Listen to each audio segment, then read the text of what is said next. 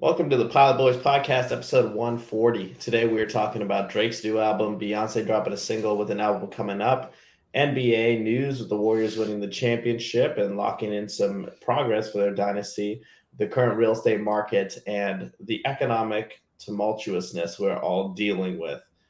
So stay tuned, strap in your seatbelts, put your tray tables up. Pilot Boys are getting ready to take off. Welcome to the Pilot Boys Podcast, where you'll get the real on all things sports, music, and pop culture.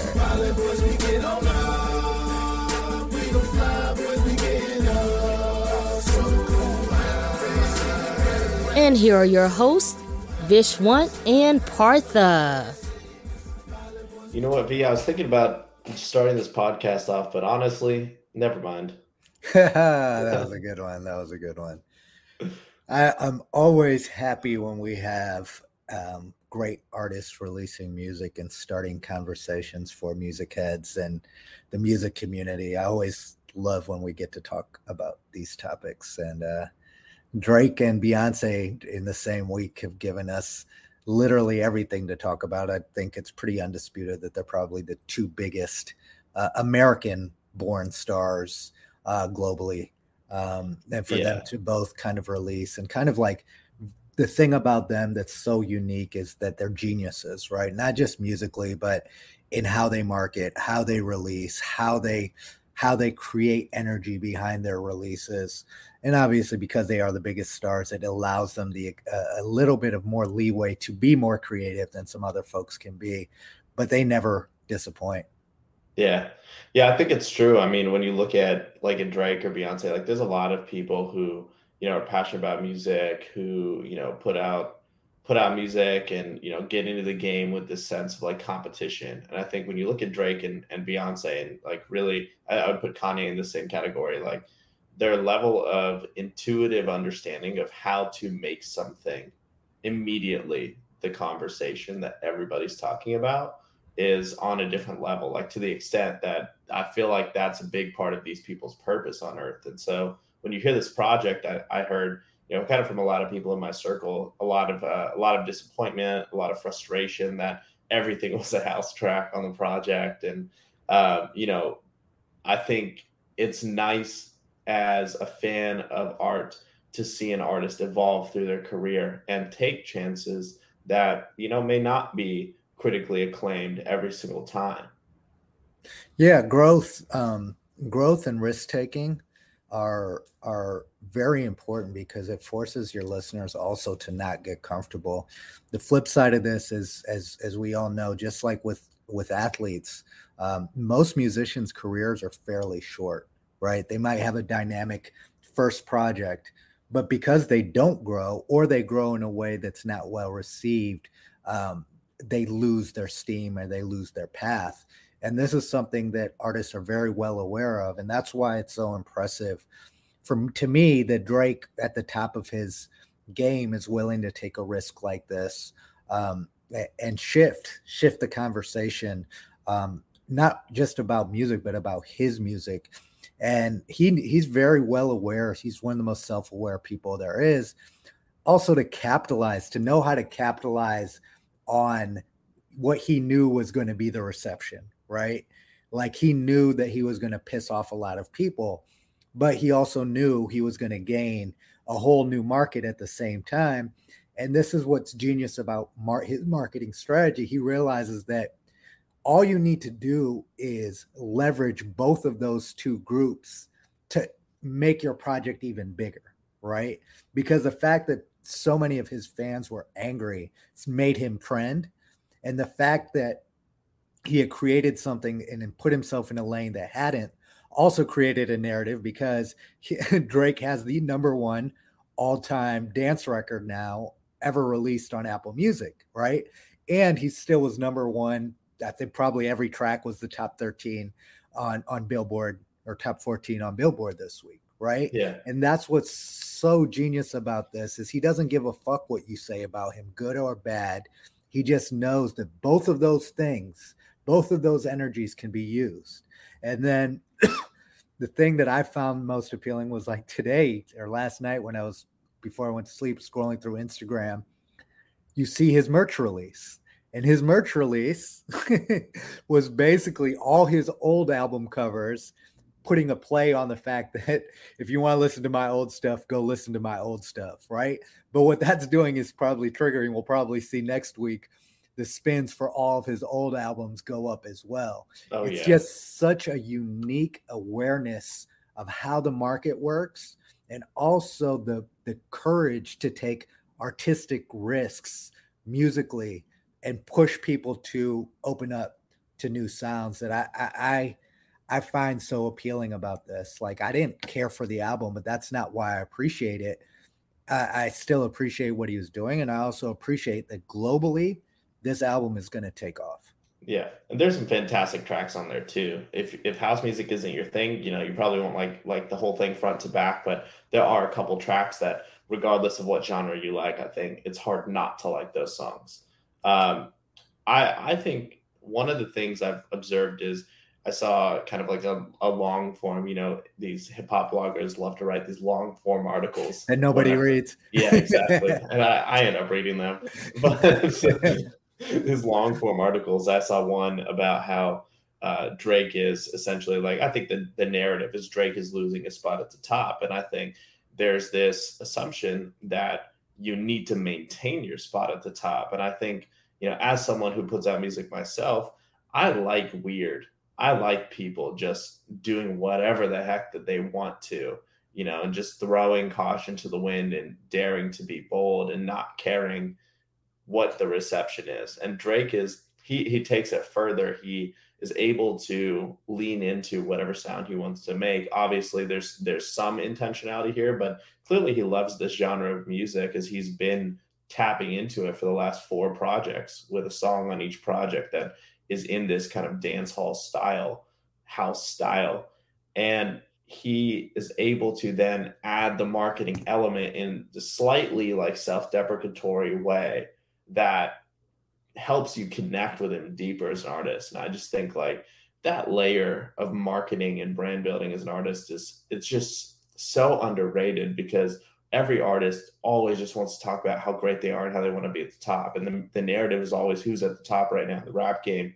And Drake's sitting here saying, I'm at the top, but I'm at the top because I'm making fun of myself in a sense with every single thing he does. The last music videos for his project since the track I'm Upset, way back on Scorpion, from then on, he's had this very humorous tone with the brand that he's built. And I just think like, when you don't take yourself too seriously, it allows you the freedom to experiment and grow as an individual. And I just think like we need to all acknowledge that the goal of music is not to be the number one selling artist. The goal of music is to express yourself as an individual. And if people resonate with that, they do. Yeah, I just had to take a moment and show this like huge fan of your old stuff. That's just hilarious, right? Like puts his old, if you're reading this, honestly, never mind. Like he's just brilliant. And the brilliance is subtle. But it's also self-awareness. We always talk about this on our podcast. It's about self-awareness being the most important attribute for a person. And that's really how he's monetizing and capturing his self-awareness. He knew what was going to happen here. But at the same time, this one thing I will say about Drake is I don't think he was really taking a risk, right? Because he's such a student of music. He saw kind of a trend. He saw something he was tapping into. You see this over and over. He does it in hip hop. He helped bring Afro pop into mainstream America by jumping on tracks with Wizkid. He has a sense of what's next before everyone else does, because he is truly at the top of his game. And somebody who's at the top of his game, as he is, as a chameleon of music, is understanding what is going to resonate and being okay with pissing some people off along the way. But the record would not be number one all-time dance record if it wasn't Drake. So that article that says, oh, he's losing his spot at the top, no, he's just growing in a way that you're uncomfortable with. And that's your personal lack of self-awareness that's pushing what your narrative, what you feel like he's supposed to be to you, onto him, which is a very unfair way that we've evaluated artists and artistry, specifically in the music space, that become popular, that I think he's really challenged and forcing people to dismiss, because all these records will be all over the radio. They'll be all over the clubs in Spain and France and everywhere else. So how can you say he lost its top spot when he's done is just an audience that was already the top? He's widened it even more. Yeah, and I think people forget, he's not an American, he's Canadian. Yeah. So his exposure to international culture is already on a totally different level than most Americans. And I think that's where, a lot of the thoughts on Drake come from, because he's obviously been a student of American culture too, and he's been a big part of it. But I think a lot of people don't understand the reception of Drake in the Caribbean islands, in Europe, in Africa. Like, the way that he's built his brand in all of these different continents has been nothing short of extraordinary. And so when you see a project like this, it also takes like a humility most Americans don't have in the way that we think about ourselves, to recognize maybe the project isn't for America. Yeah. It may not be, and it isn't for everyone. And the thing that it's so genius is he also leaked out that he's going to release a Scary Hours Part 2, right? And the Scary Hours Part 2 is going to be probably all the music that the people who are pissed off now are going to love and say, okay, we love you again. You know what I mean? Yeah. And then in the mix, it will be a track from Honestly Nevermind and a track from Scary Hours 2, and they'll be vibing to both of them, Yeah, 100%. And dude, that's like, to me, that's like the special thing about him, is that he's able to give you so many different sides of himself. I just think like there's not many artists that can take you through, like, if you took Drake songs, you could make a full playlist of all genres. Yeah, you can. It's funny, when I was making this long drive from Ohio to Florida, literally probably 75% of the time was Drake playlist. He's got R&B, he's got pop, he's got lyrical rap, he's got his kind of like flex rap, he's got his pop music. Yeah. He's got his dance songs, he's got some songs for the girls, Yeah, I mean, he is truly this generation's, I can't even know. Michael Jackson is probably the best comparable, but Drake is even more eclectic sonically than Michael Jackson ever was, or any major artist, I think, of our time has ever been, to capture the whole range of music. I don't know what he's going to do next. Maybe he'll make a jazz album.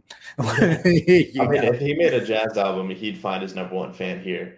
I also have to say, just the fact that people, especially artists these days, it seems, are releasing more music, or at least the bigger artists, like hearing Drake drop an album, two things. One, there was the kind of signaling on Certified Lover Boy that with the pregnant emojis, there might be an album drop 9 months later. Yeah. Exactly 9 months later, that's what he did. So I don't necessarily understand the tie there, but one of the rumors I heard is that, when he was making Certified Lover Boy, he made one project and then apparently like scrapped it and made a totally different project. And that's actually what we got. And I don't know if that's true or not. Either way, interesting signaling there.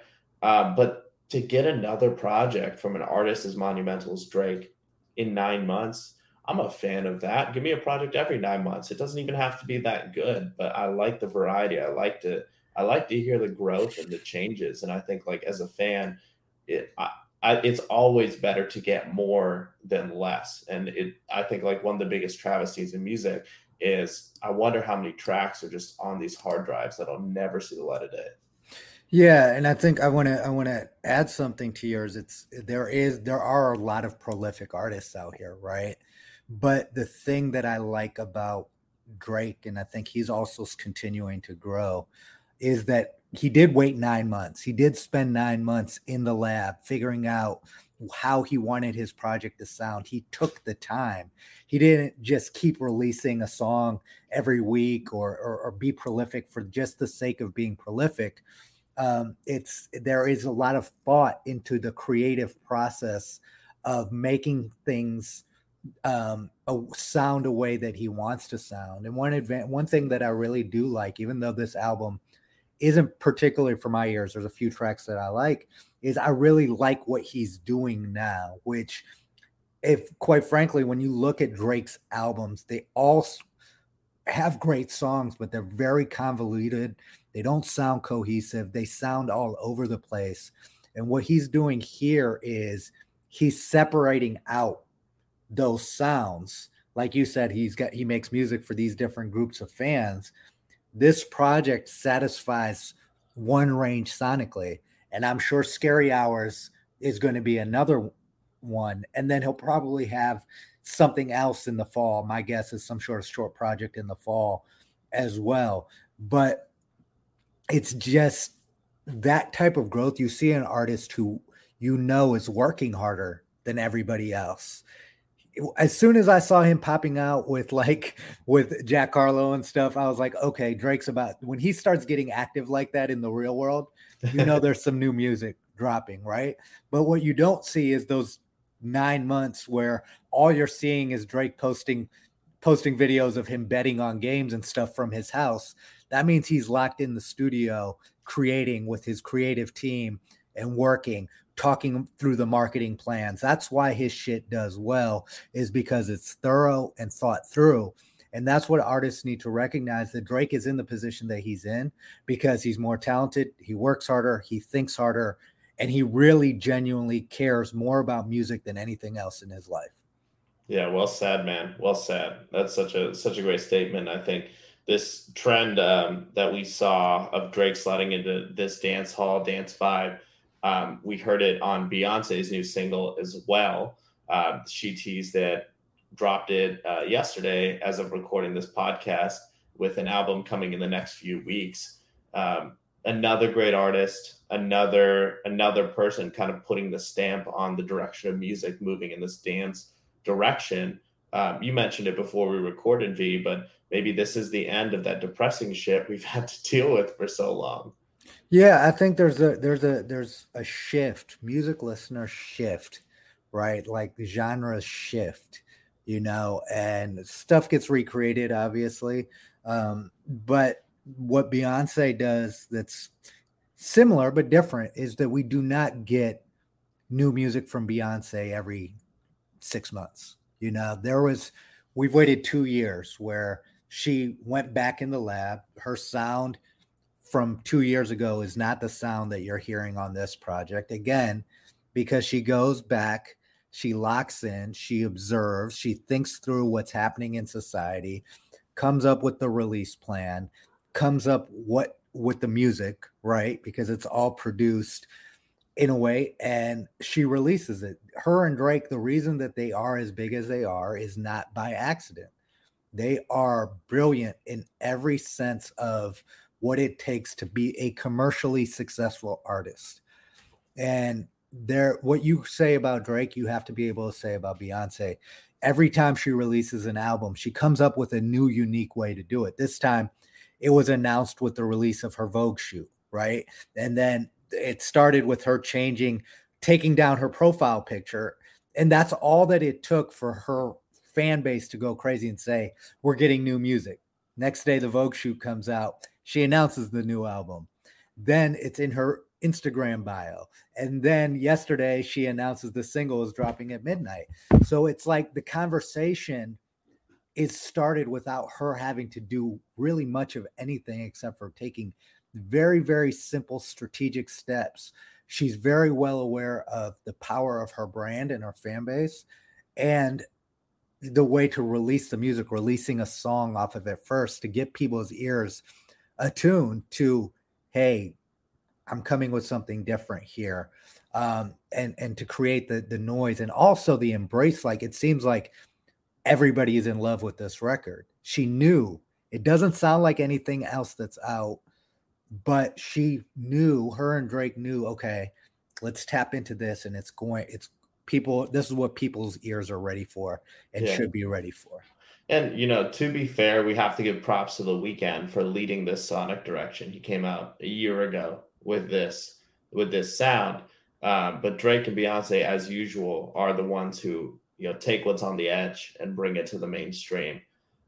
One of the other things that I just really, really think matters in this generation is with the volume of TikTok artists that are out right now, everybody can sound like Lil Baby. Everybody can sound Yeah. like Future.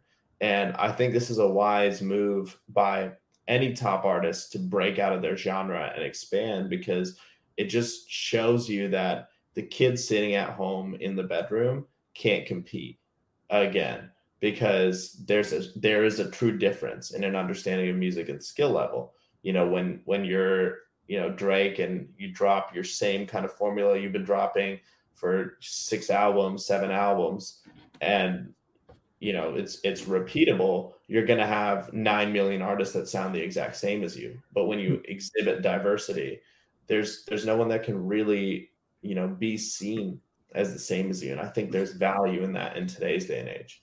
Yeah, and I think hip hop this is also kind of an indictment, to say I'm a hip hop lover, but there is the risk that the over commercialization of hip hop in terms of an art form, right? In terms of everything sounding the same, or like you said, having 10 different Little Babies, having 6 different Cardi B's, Megan Thee Stallions. I can't even name all of this, the same group of female rappers that rap about the same stuff. At the end of the day, there's a risk that you're taking by doing that, because you're not staying true to art. You're staying true to commercialization.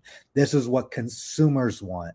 And what has always made hip hop so brilliant in terms of its growth and staying power has been its ability to grow and be unique, right? And create sounds and to create voices that are unique.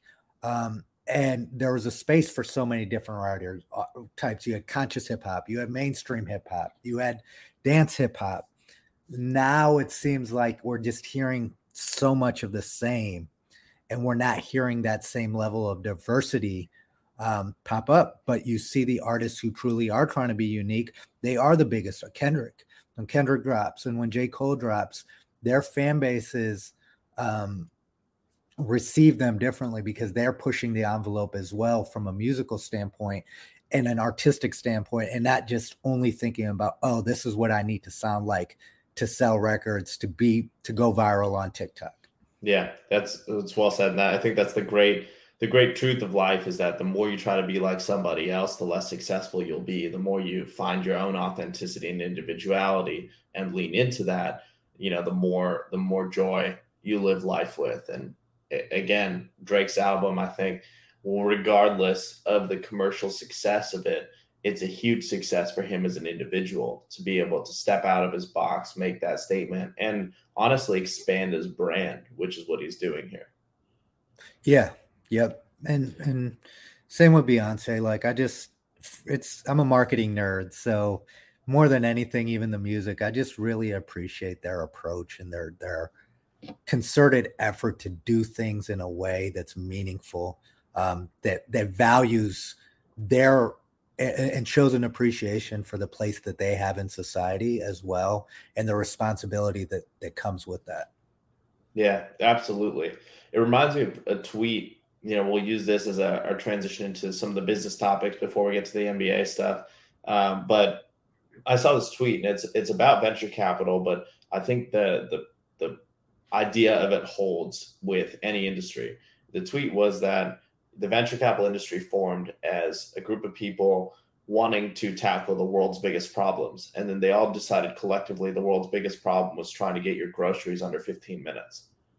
And I think like that is kind of a perfect analogy for how a lot of things in this world occur, is that you get a bunch of people that are really well-intentioned and they sell out so fast. They lose their individuality. They just do whatever they think other people want them to do, just to not break away from the herd.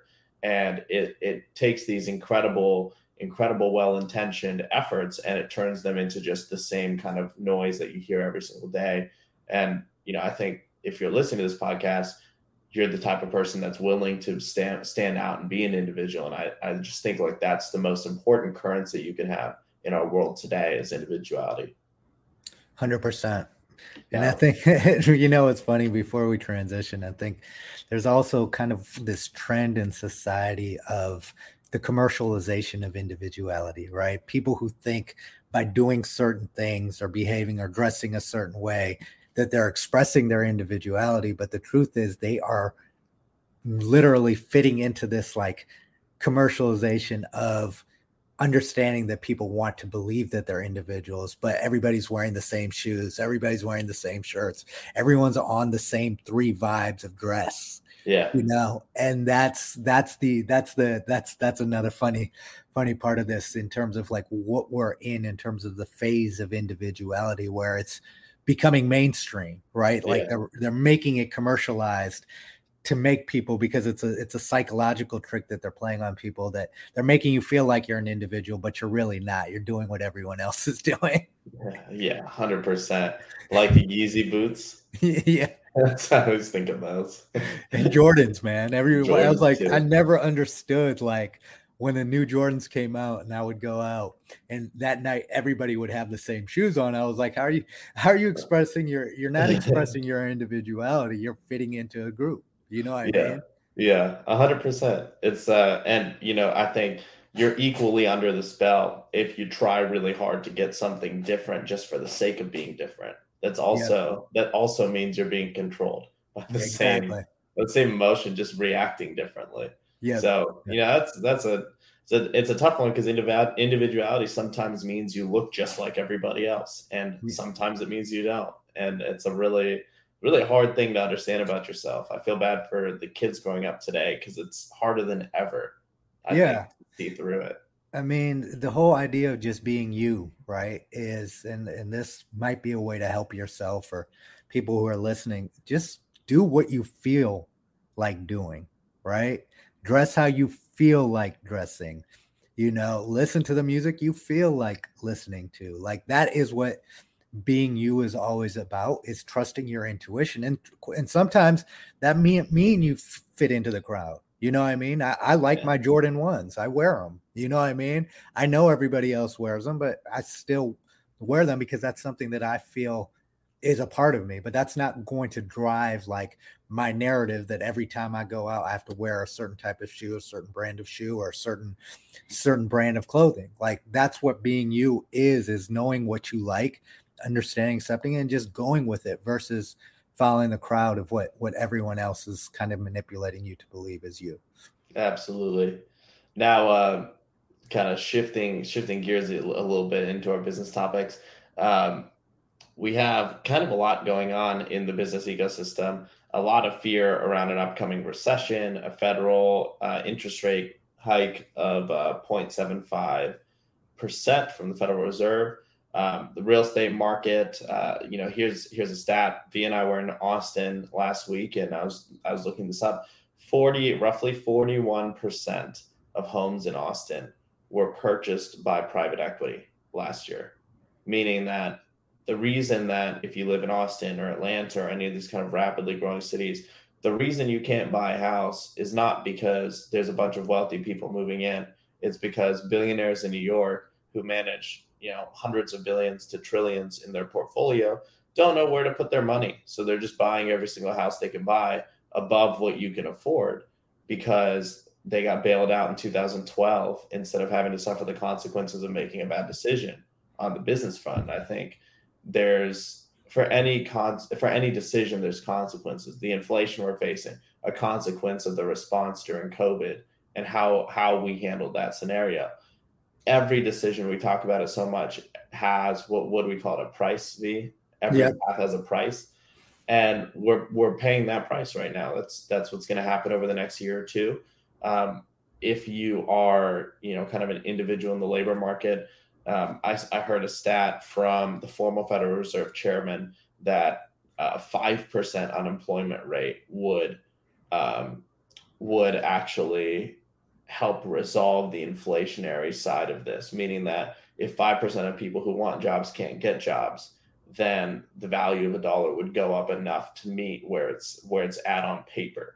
And anytime that happens, that means that right now, first of all, we're in a labor shortage starting to even out. because of hiring freezes and those types of things that are happening. But if people can't get jobs and we're in a wealth disparity, it's going to be a rough time. And so it's just an important time to, just be aware that things will be changing around you, things will be different. And it doesn't mean you have to lose your joy or happiness to live life along this path, but just embrace the fact that, nothing needs to remain the same. Change can be a great thing for you if you really lean into that.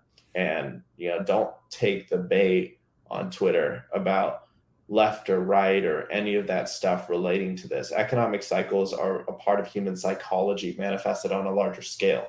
The policies that we implement have slight effect on these cycles, but in reality, this is just a part of the human psyche, is that we go in waves. Yeah, 100%. And it's funny, a lot of this stuff was very predictable, right? And I discussed this, that the idea of not thinking about the long-term consequences of short-term decision making. And it's one of my frustrations with our government. There are people who are tasked to make decisions for the long-term benefit of society, right? And what happened at the start of COVID was I didn't think that there was a lot of thought put into, okay, it was just like print a bunch of money, right?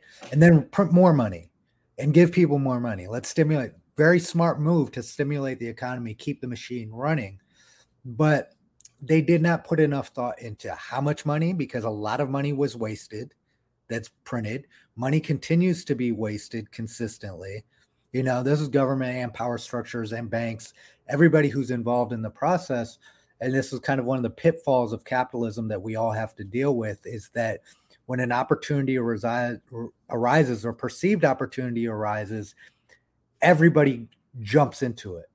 And as a result of that, there's always going to be a reaction to the overzealous nature of what we do.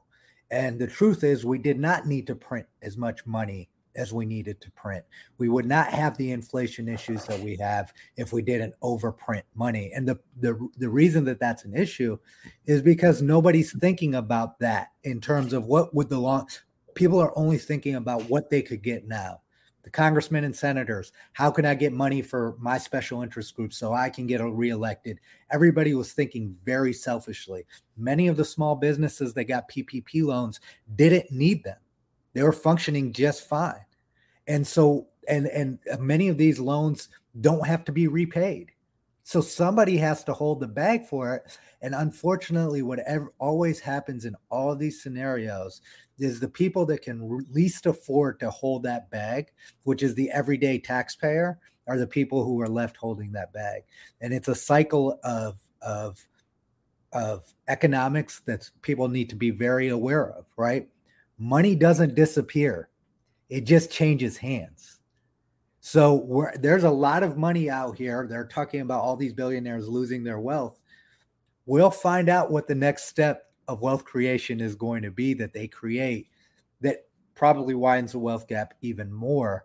It's just unfortunate that we're not taught these things, and the idea of thinking through your long-term decision-making in finances, thinking through, because that's not taught, it's a symptom of our society.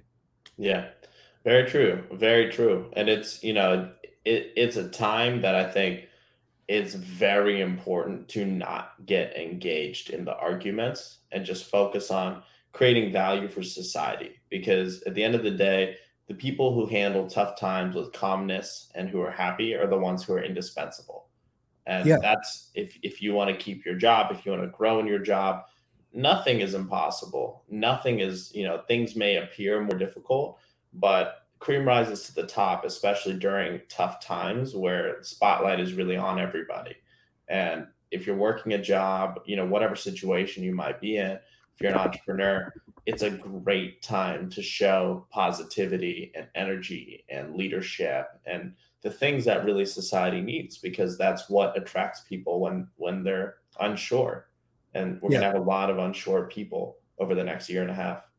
Yeah. And, I always go back to what in the book Sapiens, Yuval Harari, I actually watched his TED Talk.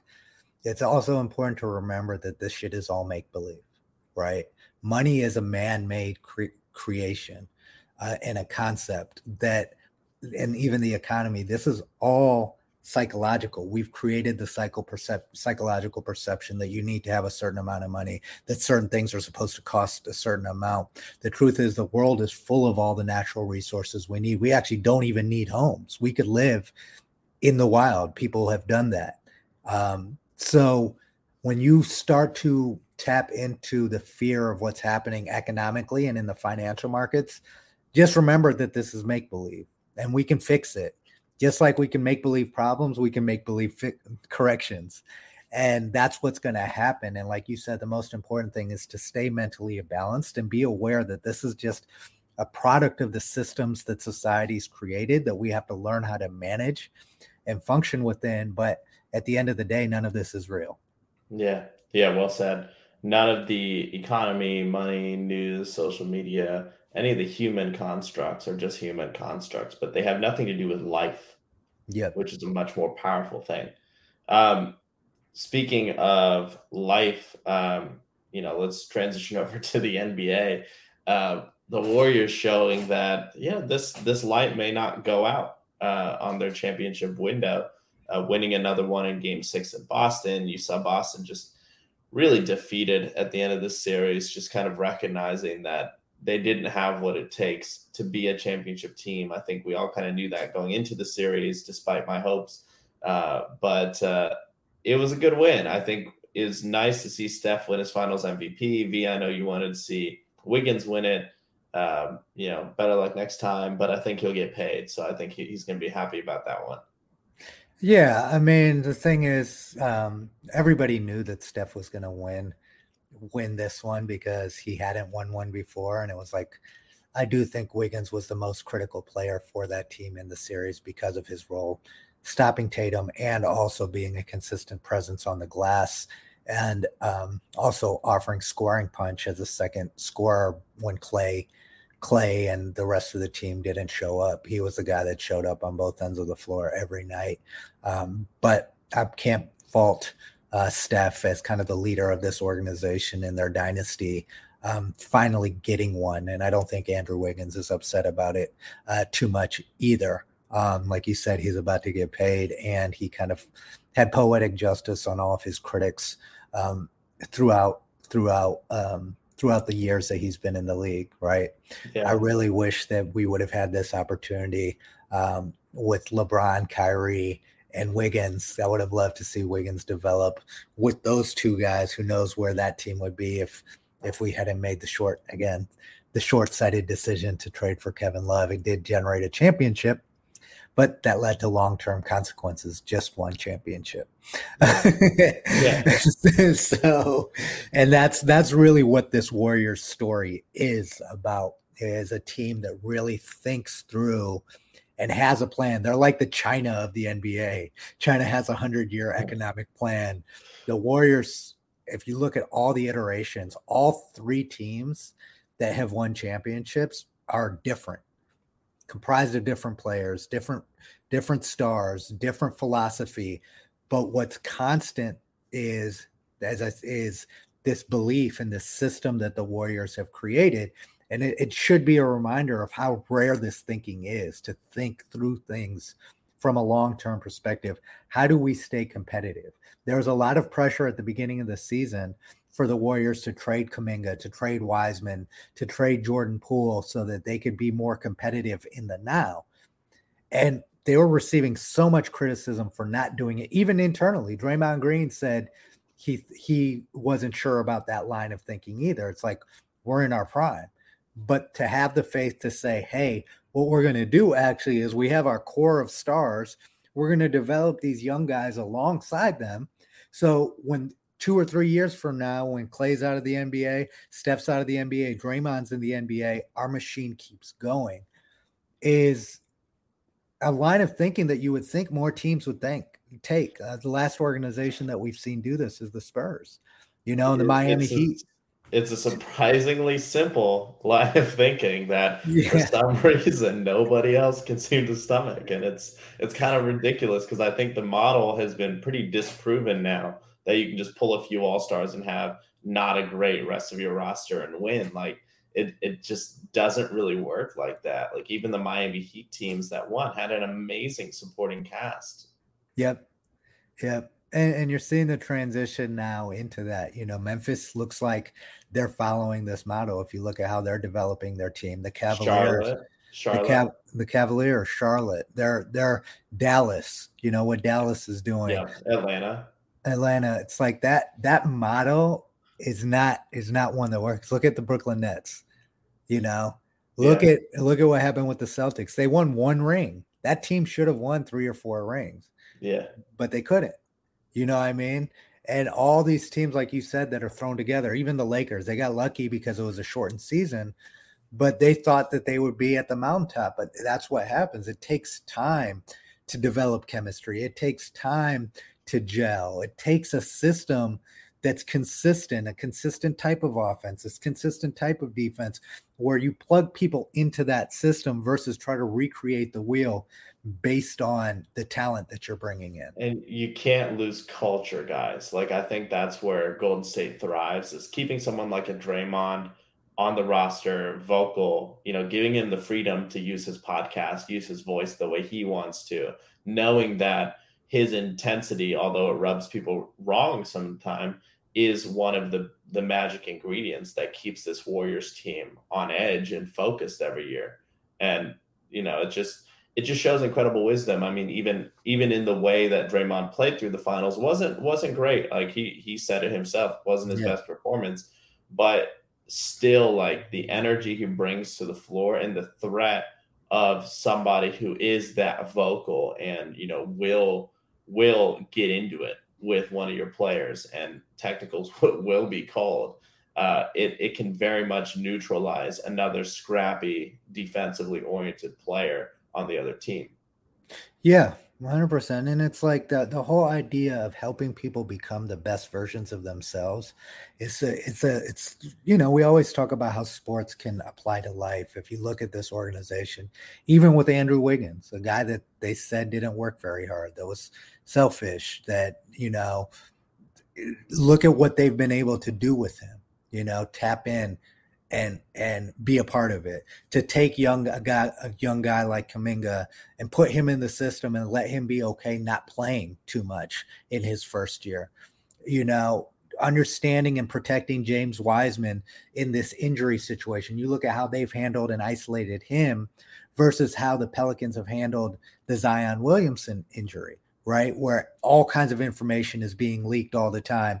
It's organization pitted against player, everyone trying to leverage each other in different ways. You don't see that with this organization. They have honest, frank conversations with their players, with their front office, with the ownership, and they truly do focus on what does each of us are different. What does each player need to be the best version of themselves? And let's actually care about these guys. Let's create the facilities that they're happy. Let's create the off the court opportunities for them that they need to tap into. And let's make them fear leaving here for more money. You know what I mean? Yeah. I'm sure that Wiggins is probably going to take less money than he probably would get on the open market to stay. And Jordan Poole would probably do the same. Yeah. I was also hearing a report that the Warriors are willing to spend really big and go deep into the luxury tax as well this coming season, because with this roster, they do have the potential to repeat this run, especially with a better Jordan Poole, a better set of young guys and a healthy James Wiseman. This is a very, very dominant team that they've put together. So, and Kuminga developing and Mooney sort of developing too, so that they're this is exciting, and you just have to appreciate greatness. I feel like at the start of the season, it was like people were saying that I was crazy for thinking the Warriors, after the 3-year gap that they had, that they were just going to come in and win. I was like, no, they're going to win. I was confident in it. And it's because of this, because that they had taken the steps. I saw all these steps being taken, and it came as no surprise, but I think a lot of what's being built in, this fear of accepting greatness, right? Like, this is a dynasty. I feel like outside of the Bulls organization, this is the best organization that I've seen consistently be great and also continue to build. Because if you look at all those, even the Bulls, after Jordan retired, the organization fell apart. Yeah. You know what I mean? This team lost Kevin Durant and got better. Yeah. Also, I have to say this. Memphis played Golden State better than Boston.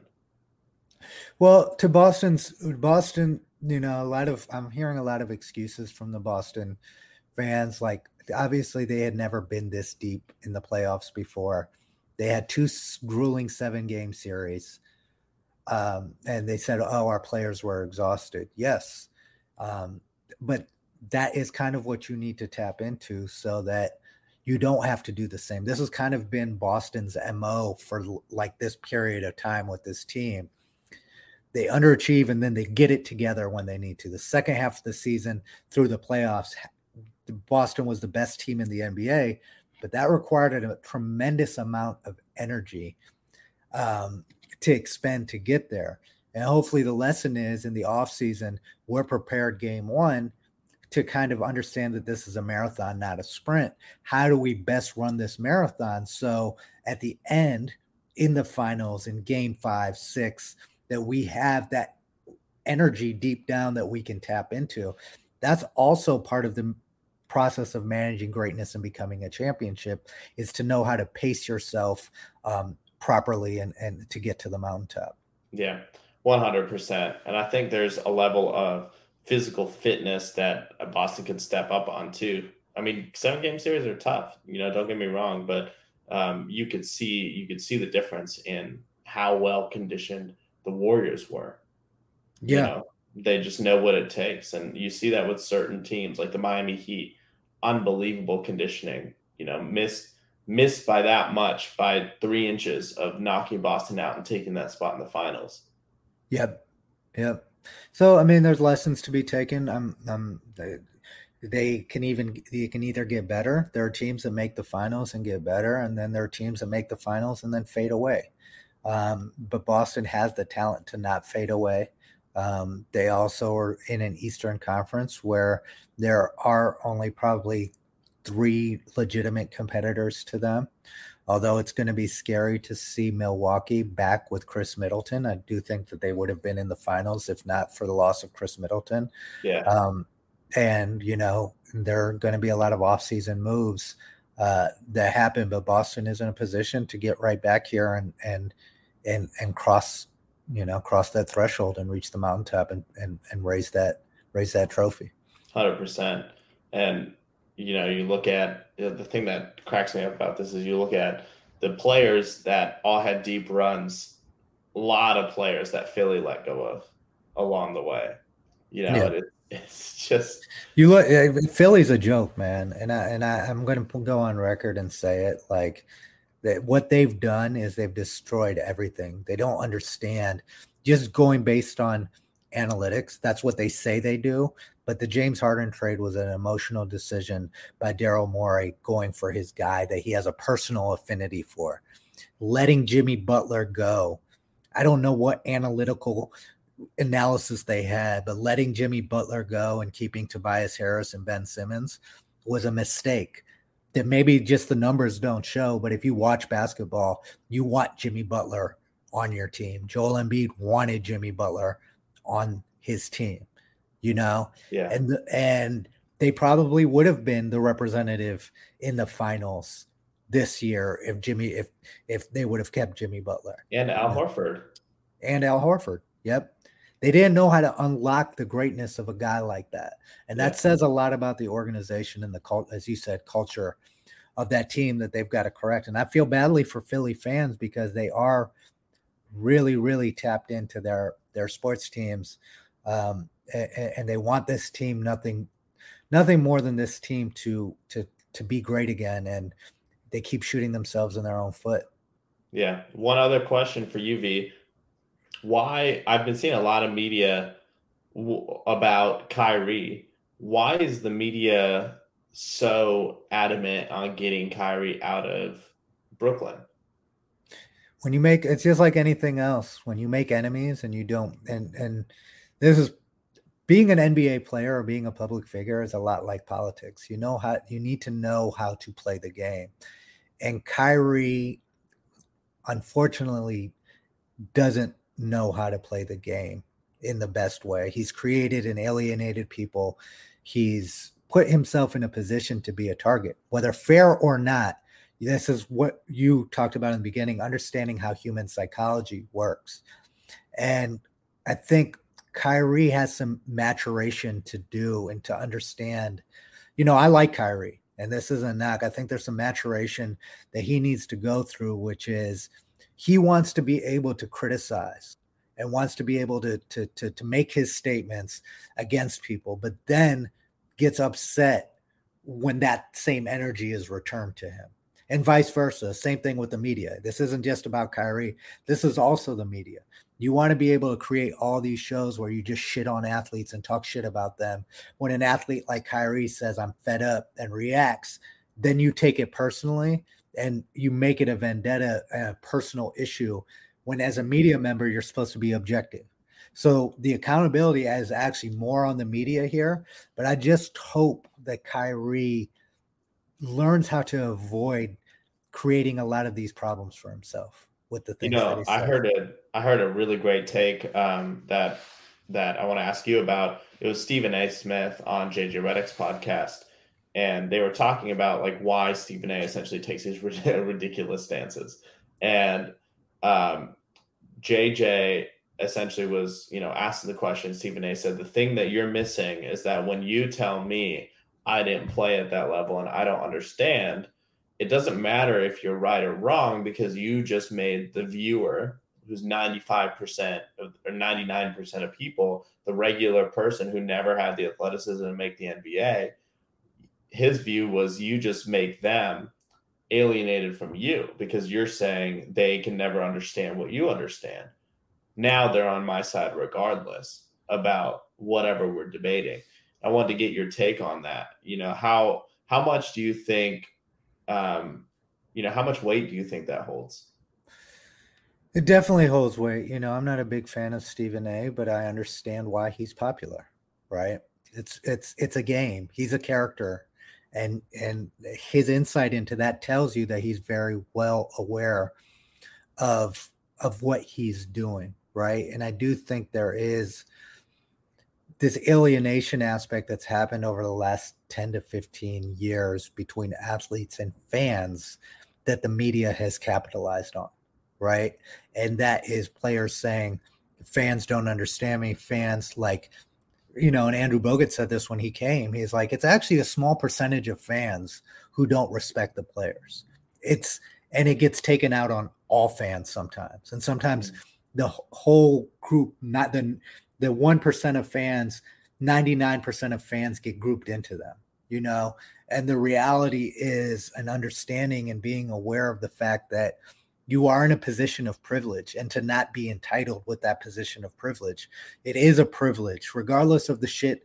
Many athletes, there's a lot of bad shit that athletes have to deal with, but it is a position of privilege in any role. Doctors deal with shit, lawyers deal with shit. When you're put in a position to make that much money, right? Whether you should make more money or not, it's more money than 99% of America makes. You have an obligation and a responsibility to understand your position of privilege and operate in empathy to the people, the fans specifically, that are making that so. The sacrifice. I know many fans who are struggling to make ends meet, but will find the $200, the ever rising prices of tickets, to be able to take their son or their daughter to a game just so that they can have that experiences. And they might not be able to do something else as a result of that month or that year, just so that they can come to a game and help you make millions of dollars. I do think that, forget the media, I think that players really need to focus on the things that matter. The people that matter are their fans and their families, right? The media is there to do a job. Understand that some members of media are there because of the society that we live in, to drive narratives, to make you angry, to make you upset, to needle you. That's all part of the society we live in. But I agree with Stephen A. That players need to understand and do a better job of not alienating fans. Yeah, very, very similar divide that we've seen on the political side of things as well, and the business side of things. Just an alienation between, the ones being written about and the ones reading. Yeah, 100%, 100%. And last bit of news, it just came across my wire. Deshaun Watson is settling 20 of the 24 lawsuits against him. Ooh. So, settlement doesn't always mean guilt. Let's make that clear.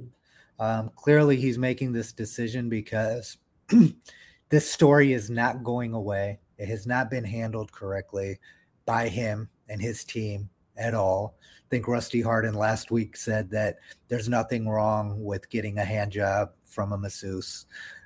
in so many words. Like I think he explicitly said that. Yes, he did. Yeah. He did. And this again is one of those issues of a disconnect. There is a way to handle this scenario, but because Deshaun Watson is a difference-making football player, the ownership group of the Browns didn't care about the consequences. We're probably not going to have him for a significant portion of this year. We're probably not going to not going to also see him grow into a situation where it's going to be a happy scenario for the Cleveland Browns and the Cleveland Browns organization. And the bottom line here is that I feel badly for Deshaun Watson as a human being, because clearly this guy has some sort of mental problem that caused some of this behavior, because here's a guy who could have any woman that he wants, but there's some sort of issue here that because he plays football so well is being ignored and not being addressed. In my opinion, in my personal opinion. Well said, man. Well said. And I think it's an interesting scenario. Obviously, the Browns dealing with the karma of their action. 100%. Yeah. They definitely are dealing with the karma, and the fallout will be the fallout. But hopefully, this is behavior that's nipped in the bud and is actually treated and fixed. Yeah, absolutely.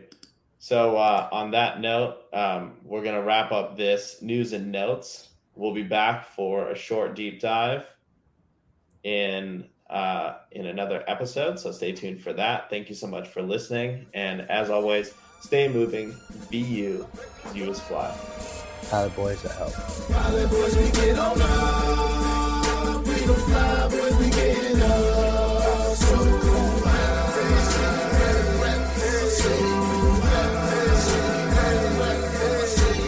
Pilot Boys, we get on up.